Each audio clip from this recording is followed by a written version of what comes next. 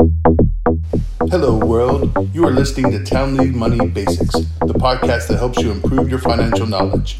I am your host, Sean Townley. Welcome back, world, to Townley Money Basics. Today, we're going to talk about a subject that's maybe not your favorite, certainly not my favorite, but it is part of the world. It's taxes. So what do we know about taxes? What are taxes for? Why do we have to pay taxes? You have to understand that we have to pay taxes. That's the way our local, state, and federal government pay for services that they provide for everyone. Now we're talking about military, streets, we're talking about schools. These are things that the private sector wouldn't necessarily pay for because everybody consumes them. Lighthouses come to mind. Who wants to buy a lighthouse? But lighthouses are very important, especially if you have a boat and you don't want to wreck into an island. So taxes basically are the way that your local, state, and federal governments provide the services that we need. There are also different types of taxes. The first type of tax is income tax. When we're talking about active income, where we're working for someone else, this is the one that most people are familiar with because when you go to work for someone else, the tax man gets his right off the top.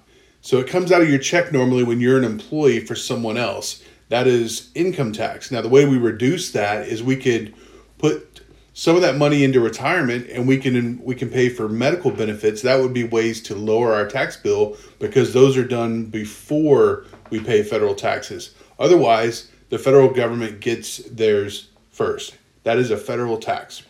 The next type of tax is property tax. So if you own your home or if you own property, you also pay property tax. This normally goes to the local government. It goes to provide for schools and streets and to help your city take care of those potholes that you have.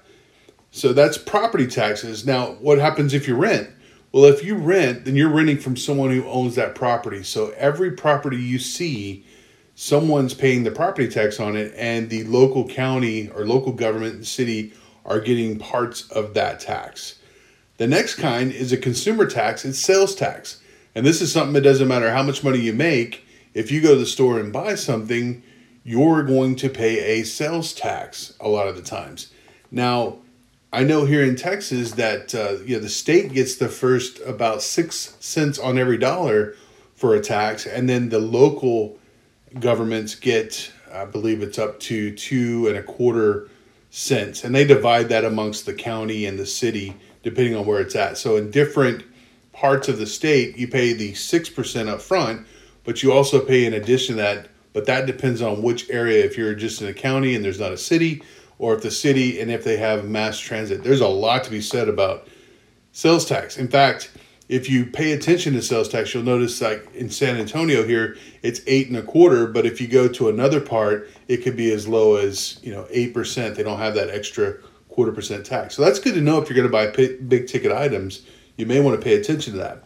Finally, for our passive income folks, there's capital gains tax. So capital gains is a federal tax, and what that pays for is any gains or profit or losses that you make on investments. So if you buy stocks or other investments and you hold on to it for a certain amount of time and you profit from that, you pay capital gains tax. Now, here lately, capital gains tax has been less than federal income tax, which is another reason why we want our money working for us and not us for our money. Remember, when we're doing active income, we're paying probably in the highest tax bracket. That's the federal income tax. And we want to do everything we can to lower that. One way to do that is to take our active income, start investing it to where we're starting to make passive income so we don't have to pay as much federal tax on the money that we're earning going forward.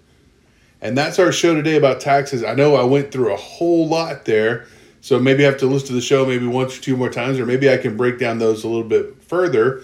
Let me know. Give me some feedback. If you want me to dig down a little bit deeper into taxes, yuck. Who wants to talk more about taxes? But you need to be aware of them because it has an impact on your money and what you can do with it going forward. And you need to know when you invested what type of tax you're going to be paying because, believe me, if there's money changing hands, the government's found a way for you to pay some to them, and for good reason. They do provide a lot of good services, but at the end of the day, you want to be able to use your money for your purposes the way you want to.